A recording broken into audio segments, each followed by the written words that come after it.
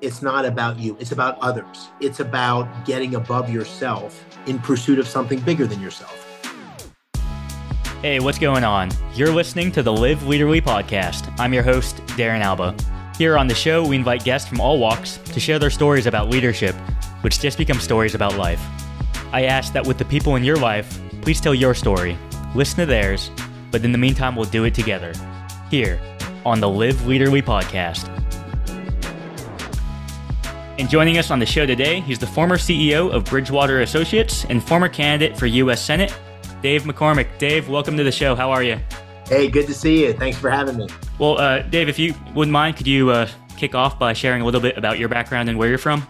Yeah, I'm happy to. And thanks for having me on the podcast. I'm a Pennsylvania kid, so I spend more than 30 years in Pennsylvania growing up. And then after going to West Point and into the Army, I went back to Pennsylvania and ran a company there for about a decade, and then went on to serve in the government in the National Security Council and the Treasury. And then ultimately ended up at Bridgewater, which is one of the largest investors in the world, where I was the CEO. I was there for 12 years and the CEO for 6 years. So my career's jumped around a good bit, but it all started in Pennsylvania. I grew up in rural Pennsylvania in Bloomsburg, had a family farm and grew up baling hay and trimming Christmas trees and doing the things that kids in rural Pennsylvania do. And then sports, wrestling and football is what led me to West Point. And so West Point sort of changed my path and changed my direction. Grew up in Pennsylvania, got to experience all those things, grew up as a kid there. Speaking of your childhood, a fun thing I like to ask people is if they have a first memory of leadership. Yeah, I mean, so it was a little bit later in my life, but it was profound. It was really changed the course of my life. And it was in football when I was between my sophomore year and junior year. And I had played, midget football, and I had played freshman football, and I had played on the JV team, but I really wasn't that good. I mostly rode the bench. And in my sophomore year, towards the end, whenever we were winning big or losing big, I would get put into the varsity games, just the last few minutes, and I played defense, and I had a couple big tackles during that time. And then that year, the coach got fired, and so the new coach came in, and he watched all the films from every game, and he kept seeing this at the end of the game. This number 43 would be on there, and it would make a big play, and so he called me. And he had me come to his office, and he said he had watched all the films, and he said that he thought that I had a real shot of making the varsity as the starting linebacker, and that I really needed to work at it. And so he wanted me to really lead, work hard and lead in boot camp, which was the 2 weeks at the end of the summer for football. So I did that, and I really worked hard, and I made the team. But at the end of the boot camp, before the school year started, he pulled me aside with another guy, and he said he wanted to make us co-captains of the team. And I was a junior. And this was shocking to me, because I didn't think of myself that way at all. And I was just trying to make the team, and I wasn't that good. And he said that, he thought I could do it. And he saw something in me that I didn't see in myself.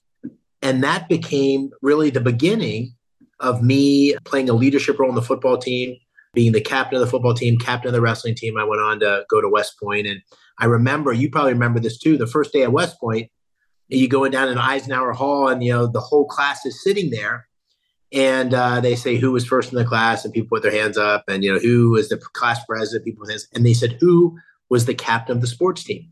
And I put my hand up. 2 years earlier, I would have never seen myself as a leader, but because of that decision and what he saw in me, it really changed my life. It was probably one of the most important things that ever happened to me. Wow, that's an incredible story. As someone who also rode the bench for quite a bit of time, that new coach, it's incredible what just a new person in your life can see, and they saw that in number 43. And since then, you've covered a lot of ground, as you described in your background. How has your concept of leadership maybe evolved or changed over the years throughout the different leadership positions that you've held? Well, we have this stereotype of leaders in our minds, I think. You see it on TV. Well, we learned it a little bit with military history, that strong, confident leader that stands up and sets the direction for the team or the company or the country. And certainly there's a big part of leadership that is setting the direction, seeing the path. But what I've learned over time we as humans are imperfect and make lots of mistakes and are very vulnerable. And leaders are just people. And so for me, it's become more and more clear that to be an effective leader, you have to be real. You have to be authentic and really be your authentic self in everything you do. And you have to be a little bit vulnerable. And what does vulnerable mean? Well, vulnerable means that you don't always have to have the answer. You don't have to be certain. One of the keys to good leadership is drawing on others to be able to make better decisions, or to draw on others who can do things better than you. And so my vision of what a great leader is has changed a bit over time. And I would put vulnerability and authenticity much higher on the list of leadership attributes to be successful, because I think drawing on others is such an important, and getting the best of others is such an important part of being successful as a leader. That vulnerability, drawing on others, and being authentic, knowing yourself. You mentioned that we're not perfect. We're imperfect beings. We make mistakes all the time. And that, in many instances, that's kind of what gets in the way of people trying something or stepping into a new role, because of that strive to be perfect and that fear of failure. Over your career, were there many ups and downs where you had to adjust and overcome adversity to achieve your goals and kind of get over that fear of failure? Yeah, well, for sure. And, with the benefit of time as a leader, you start to realize that the difference between being successful and failing has a lot to do with how you deal with failure. And in other words, your resilience and your capacity to learn and evolve. And I certainly have experienced that during my career.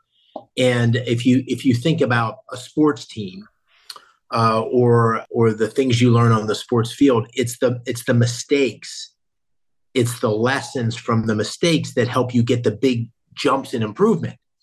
And in many ways, what you learn from the mistakes is much more valuable than what you learn from the success, because we often spend a lot of time talking about what's going well, but what's going well are really usually based on things that you've already figured out, and what's going poorly is usually the byproduct of things that you haven't yet discovered and fully dealt with. And so failure is an important part of success. It's a necessary component of success. And I always get a kick out of when people introduce me and I give speeches and things like that, because it sounds like my career was all this like one successful thing after another. And it really wasn't. There were lots of moments along the way of self-doubt, lots of things that I started and thought I was, beyond a path, and then weren't successful. My brother was 4 years behind me. And so I left the Army, went to graduate school and did a PhD thinking I was going to be a professor, went into consulting, only stayed a couple years, quit that, joined a small startup, which, became a success story. But for many years, my brother, who was 4 years younger, my mom and dad would get on the phone with him over the weekends and say, what are we going to do about Dave? He can't seem to find his path. This was well into my 30s, my mid 30s. My parents were worried that I was aimless, and now people look back on it and it seems like it all made sense. But one of the things that really jumps out in my mind is my time at Bridgewater. And Bridgewater is a place that has a culture that's very well known of embracing failure, of radical transparency, of a merit-based culture. And so I joined Bridgewater it was 2009, early 2009. And pretty soon after, within a year, I was named co-CEO by the founder. And 18 months later, I was fired. He fired me as the CEO. I thought about leaving Bridgewater at the time. Ray Dalio, who was the founder, asked me to stay and take on another job. I had some personal issues at the time, which I had 4 young children. I made me want to stay in the job for the time being. And so I stuck it out. And it was very humiliating and challenging. And there was a whole process I had to go through in my mind. But as I stuck it out, things, I started to improve, started to enjoy my job more, became more successful, became president of the firm. And then I guess 5 years later was asked to be the CEO again, and then was the CEO for the next 6 years. And that experience of being fired made me a much better leader, because it helped me confront some things that were legitimately true about what I was doing that wasn't good, but it also gave me so much more empathy and understanding of how to deal with people that are struggling. Some of the lessons I learned were for how I was treated, which wasn't good, some by the things that I learned. And so, sorry to go on with this story, but it was really profound because that experience of being fired ultimately became a great, great source of strength. And I feel much more resilient and much stronger as a leader because I've overcome that adversity. No, that's a great story. And as someone just starting their 30s, it's very encouraging for me. You can look back and those bigger moments of growth came from those failures, like when you got fired. But something you also mentioned was your capacity to learn, and our capacity to learn is what shapes us and makes us better leaders. A big theme for this show, the fact that anyone can learn to lead. Is that something that also resonates with you, Dave? It really is. And there's leaders, being a leader, I think there's lots of different definitions, but it's having an orientation, a mindset where you're getting above yourself and you're thinking about the mission. You're thinking about the goal of an organization, the goal of a country, the goal of a particular team. And we can all practice and implement the idea of getting above ourselves and getting above the ins and outs of what's important to us and thinking more broadly about others, thinking more broadly about mission, thinking more broadly about purpose is the fundamental building block of leadership. Someone asked me recently, if you're going to synthesize leadership in one word, in one sentence, what would it be? And my sentence was, leadership is not about you. It's not about you. It's about others. It's about getting above yourself in pursuit of something bigger than yourself. And we all have that capacity to do that. We all have that capacity to do that in our interactions with others. We all have that capacity to do that within our homes and our families. We all have that capacity to do that within our organizations. We all have that capacity to do that within a conversation. And so, yes, I do believe that. And I do believe that, and that's part of seeking purpose that goes beyond ourselves.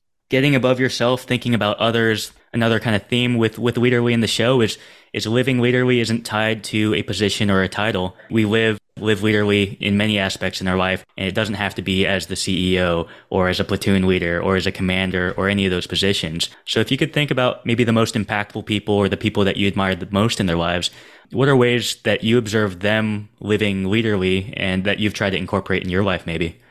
Well, the thing which I think is a core component of leadership is mentorship.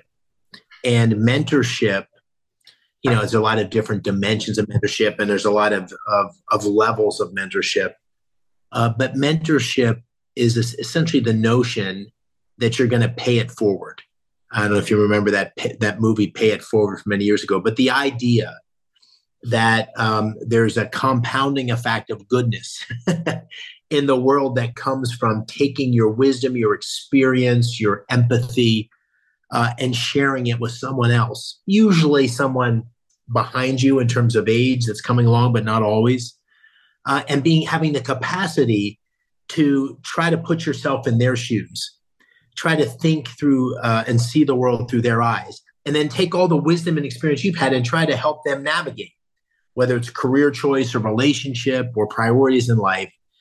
That's really at the core of mentorship and helping them realize their life streams and their life's purpose. And we can all do that. We can all do that in big ways and small. And a number of people have done that for me. One person that goes beyond that football coach was a professor. And teachers often can play this role, but any of us can play this role. But a professor who, when I went to graduate school, I had been an engineer, wasn't much of a writer, and he took an interest. And he used to give me back my papers, and I'd write a 10-page paper, and then I'd look at the paper, and there'd be a little pencils throughout, A, B, C, D, and then at the end of the alphabet, double A, double B, double, and these little pencil marks. And then you'd get to the end of the paper, and there'd be a tight set of pages, often longer than the paper itself, that had a comment next to each letter. A, that's your mission statement is not very clear. And it would be this incredible critique that would essentially shred my paper. And he would spend more time on grading the paper than I probably spent on writing it. But that became the beginning of a relationship and a friendship where he helped me learn to write and helped me. I ultimately wrote a dissertation and a book and got a PhD and wrote another book. And it was all because of that moment where he took that time and that energy. And he encouraged me to do a PhD, and I didn't think I had the brain for it. I hadn't gotten particularly good grades at West Point, and he said, "No, you can do this. You have this ability to do this." So he had confidence in me, and that's what leaders can do. They can instill confidence in people to help them realize their potential. And as a consequence, I got a PhD at Princeton, and this became the beginning of my career. So it's those investments can make a real difference, and they can have compounding effect.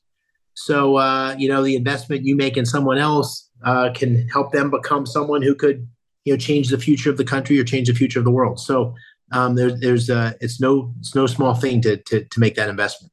What a professor. I like that phrase, compounding effect of goodness. I'm going to keep that one, Dave. What a guy to write a paper longer than your paper itself, just to pay it forward, like you said, and to make you much better and to pour all his knowledge into you. That's a great example of that. Well, Dave, we're about to close it out here in a little bit, so I'll throw it back over to you. If you have any closing thoughts for the podcast, and I know you have a new book coming out in March as well. Yeah, I got a new book which is coming out. It's called Superpower in Peril, and it's a book about the future of the country. And it's even though the title is a bit daunting, it really lays out a positive, aspirational vision for where America could go. We've had a history of being on the brink of decline and failure and renewing ourselves. And that's sort of the American story. So this is my attempt to lay out that plan. It's available on Amazon. And it's really my attempt. You lead in different ways through different phases of your life. I'm now trying to take all the wisdom and battle scars and failures of my 57 years and think about the next phase of leadership. And so part of that is in writing and ideas. Part of that's in mentoring others. And part of that's just trying to encourage others to step up and find their leadership voice, which I know is the goal of this podcast. So thanks for having me. It's a pleasure to be with you, and I'm wishing you good luck. All right. Well, thank you so much, Dave. Thanks for joining the podcast and sharing your nuggets of wisdom over the years. And for those out there listening, thanks again for joining here on the Live Leaderly podcast.